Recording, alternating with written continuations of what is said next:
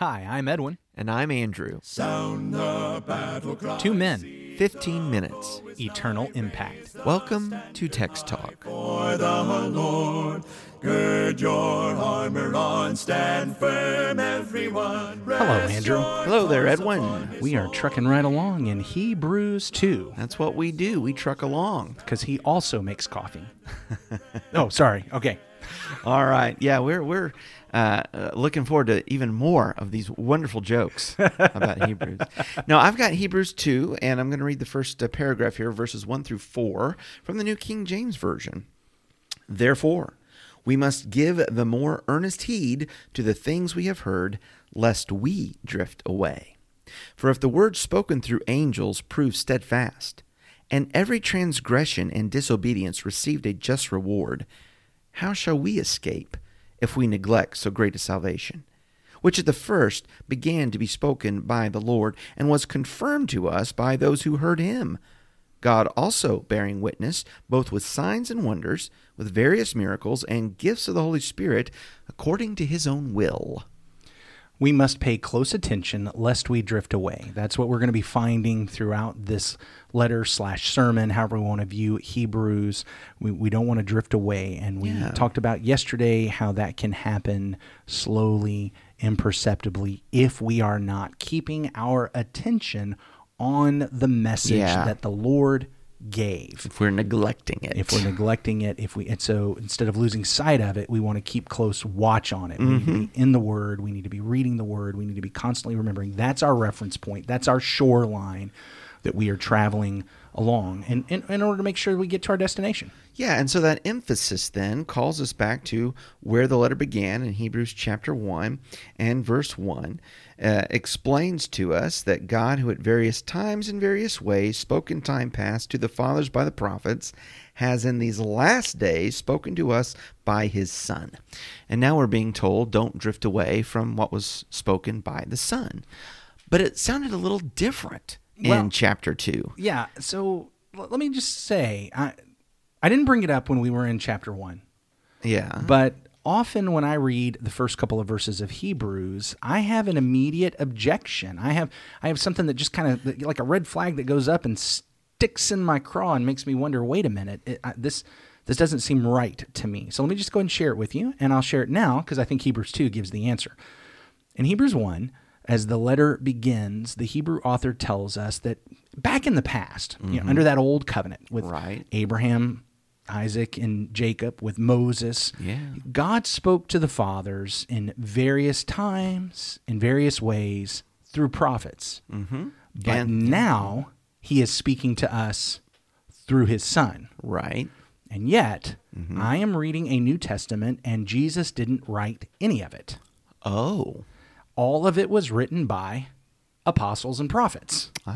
And so I will admit that when I start off in Hebrews chapter 1, I immediately say, wait a minute, I am still being spoken to through prophets. In fact, here I'm reading this letter written by a prophet, not by Jesus himself. And that's one of the interesting things about the New Testament is Jesus himself, as far as manually, physically, with his own hands and a pen and a papyrus, did not write it. Yeah, that's right. Okay, so what am I supposed to do with that? Someone might be surprised to learn that, but that's the way it is. Right. What am I supposed to do with that? Well, Hebrews 2 comes behind and explains, as it points out that this was a message that was given by the Lord. The message that we have came through the Son, but now is attested, strengthened, confirmed, established by those who heard. We're talking about apostles and prophets. In other words, what I have in the New Testament, in this record, is not the message of the apostles and prophets. It's not the message that came by angels to apostles and prophets. It wasn't dreams and visions and various and sundry ways. This is Jesus' message, confirmed and established by those who heard it from Jesus. Right. From God. And just to add on that a little bit, I think part of the contrast that's going on in what we've read so far is the Son being the mouthpiece or messenger of God versus angels carrying the messages. teaches us that we have a better messenger, a better and final mouthpiece, that the Son is greater than angels. Sorry, I didn't mean to be cutting in there. Yeah, we have a better covenant with a better mediator, with a better author and founder, a better source. That's where this has come from. Rather than coming through angels, it has come through the Son. I think there's still a role of people in it. There's still a role of apostles and prophets. There's still apostles and prophets. That's got to be recognized, and that's according to God's providence and plan. Yes, yeah, absolutely. And the Lord, so that we would know that it's actually Jesus' message and not the message of these prophets, not through various and sundry and diverse and many ways. It's from Jesus. Yeah. Okay, that it's his message. The Lord attested, bore witness that what you're hearing from these men is the message of the Son, is the message from the Son. The Lord God bore witness with signs and wonders and gifts of the Holy Spirit that he distributed according to his own will. So you have the tongues in Acts chapter 2. Right. You have what we find in Corinthians, where the reference to these different miraculous gifts that would have been used. Sure. All of that done to confirm, to testify, to bear witness that what you're hearing from these men is Jesus' word, not their own word. Right. The credibility, I guess, the credibility of these apostles and prophets is confirmed by these miraculous demonstrations. So you can trust this message. And it demonstrates to us what the use of those gifts were for. The miraculous gifts that the Spirit used were not to simply comfort, were not given to make us feel good about ourselves, were not given to make us feel special. In fact, when you go into the letter that Paul wrote to the Corinthians, part of the problem was that they took those gifts as if those gifts were something that showed how special they were, right, and showed how amazing they were, and they were jealous and envious and arrogant and proud around all of that. Puffing themselves up with them. Yeah. Rather than recognizing the purpose behind all of this was in order to convey the message of Jesus. Right. In order to convey the will of Jesus in his kingdom, his word, his message, to show that what these apostles and prophets were providing was Jesus' word, not their own. And so once that word has been revealed, it's not at all surprising that the Holy Spirit no longer distributed those. They had a purpose and they had a role. Likewise, at the end of the Gospel of Mark in the 16th chapter, when Jesus gives that great commission to the apostles, and we read in chapter 16 and verse 15, he said to them, "Go into all the world and preach the gospel to every creature. He who believes and is baptized will be saved. He who does not believe will be condemned. These signs will follow those who believe. In my name they will cast out demons. They will speak with new tongues. They will take up serpents. If they drink anything deadly, it will be by no means hurt them. They will lay hands on the sick and they will recover." So then, after the Lord had spoken to them, he was received up into heaven, sat down at the right hand of God, and they went out and preached everywhere, the Lord working with them and confirming the word through the accompanying signs. Amen. And you were given thumbnails just a minute ago, different places where you find the record of the various signs. But I mean, it really does. You can read through Acts, and boy, this is happening with these apostles, and wow, this is happening with these apostles. All to demonstrate these are Christ's ambassadors. You can trust this word. And when they're preaching and when they're writing, they are not giving some new message. They are giving. In fact, Jesus said to the apostles, I'm going to bring my spirit. I'm going to give you my spirit to bring to remembrance what I have taught you. Yeah. And further, he said that, look, there's more that I have for you, but you can't understand it now, but I'm going to bring my spirit so that you can have it. All of this is the word of Jesus. This is Jesus' message. He is speaking to us through his Son. But how is the Son speaking to us? Well, the Son has had his word recorded through these apostles and prophets. It's not that God is now speaking to us through various and diverse ways. He is speaking through the Son. It is his message, and what we're having is his message repeated to us. The Lord, of course, recognizing for it to be affirmed, confirmed, established, for it to be true, he's got to bring it to their remembrance. And he did that through these miraculous gifts and abilities. There was more that was his message that he was preaching, that he was bringing, that they couldn't understand. So he brought that to them, not from his own physical mouth while on earth, but by the Holy Spirit. But again, all of this is from the Lord. You know, something that you say right there, and it makes me, I think, appreciate.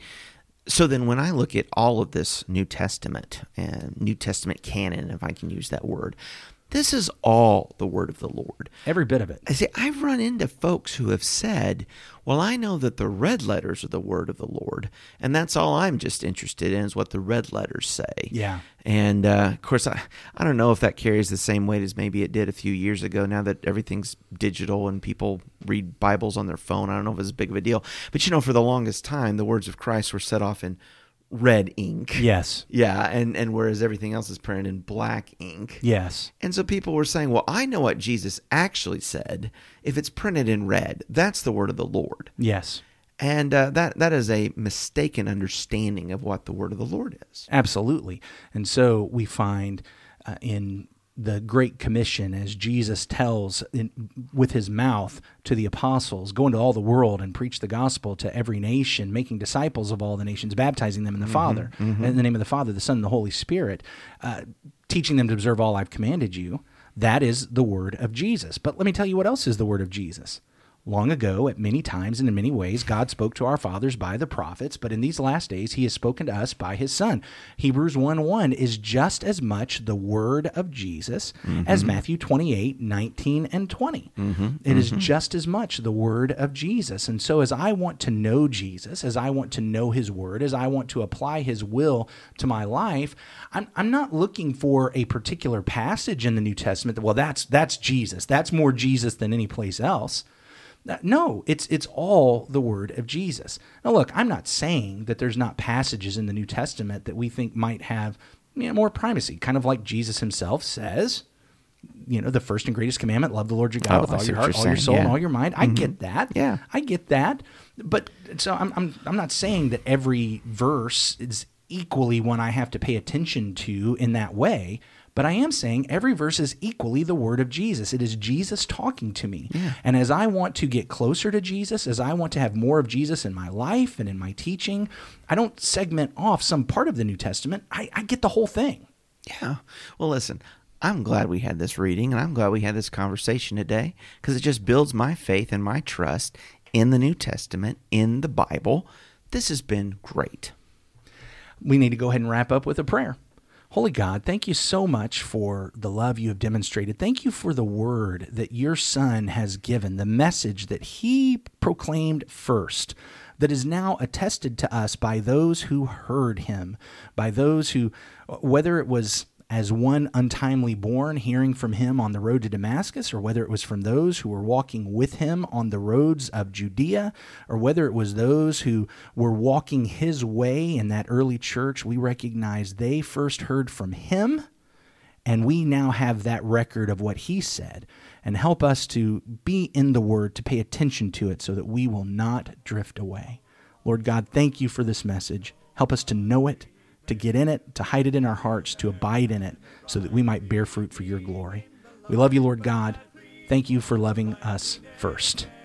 Through your Son, Jesus, we pray. Amen. Amen. Thanks for talking about the text with us today.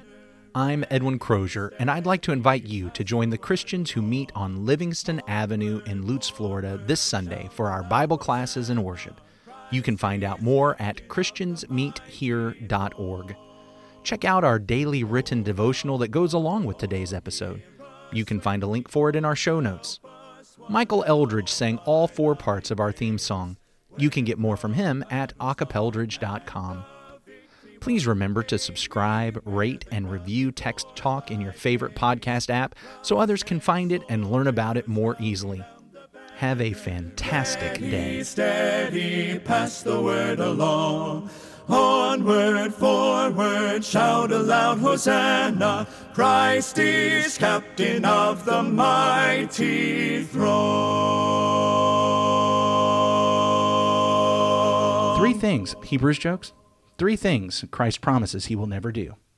Won't leave you brokenhearted, Psalm 147, verse 3. Won't reject you, John 6:37. And from Hebrews 13:5, he won't leave you nor forsake you. So, Andrew, in essence, Jesus is never going to give you up, never going to let you down, never going to run around and desert you. Ladies and gentlemen, you've just been rickrolled, Right here on Text Talk. courtesy of Text Talk. Now we'll get emails.